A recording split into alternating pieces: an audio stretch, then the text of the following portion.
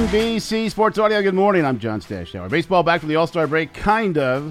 Handful of games. Yankees and Astros playing a day-night doubleheader in Houston. These are games being made up from the lockout, and these are the two best teams in the American League.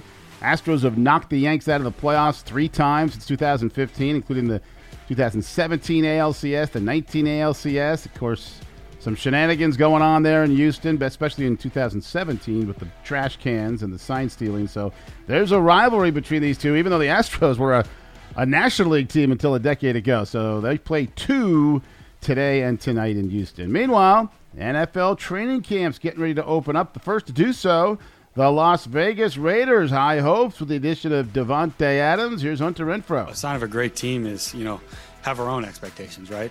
We don't really listen to anybody and what people put on us. We're just trying to go out, from every single guy on the team and get better every day. And, same with any job you have or, certainly playing in the NFL.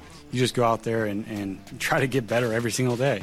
And if you do that, then success will find you. And so just keeping things simple is going to be a big key to success. Meanwhile, there's been so much player movement in the offseason, but Jimmy Garoppolo, still a 49er. They had to kind of wait until he healed from the shoulder surgery before they could entertain trade offers. They have said they're not releasing Jimmy G, but they are looking to deal him, and they have told his agents to try and work a deal out, maybe with Seattle or Houston or Cleveland if the Browns are concerned about a long Deshaun Watson suspension.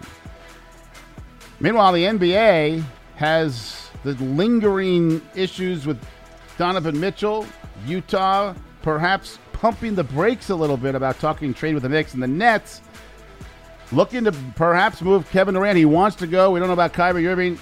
Of course, James Harden traded by the Nets to the Sixers. Harden just signed a new deal with Philly.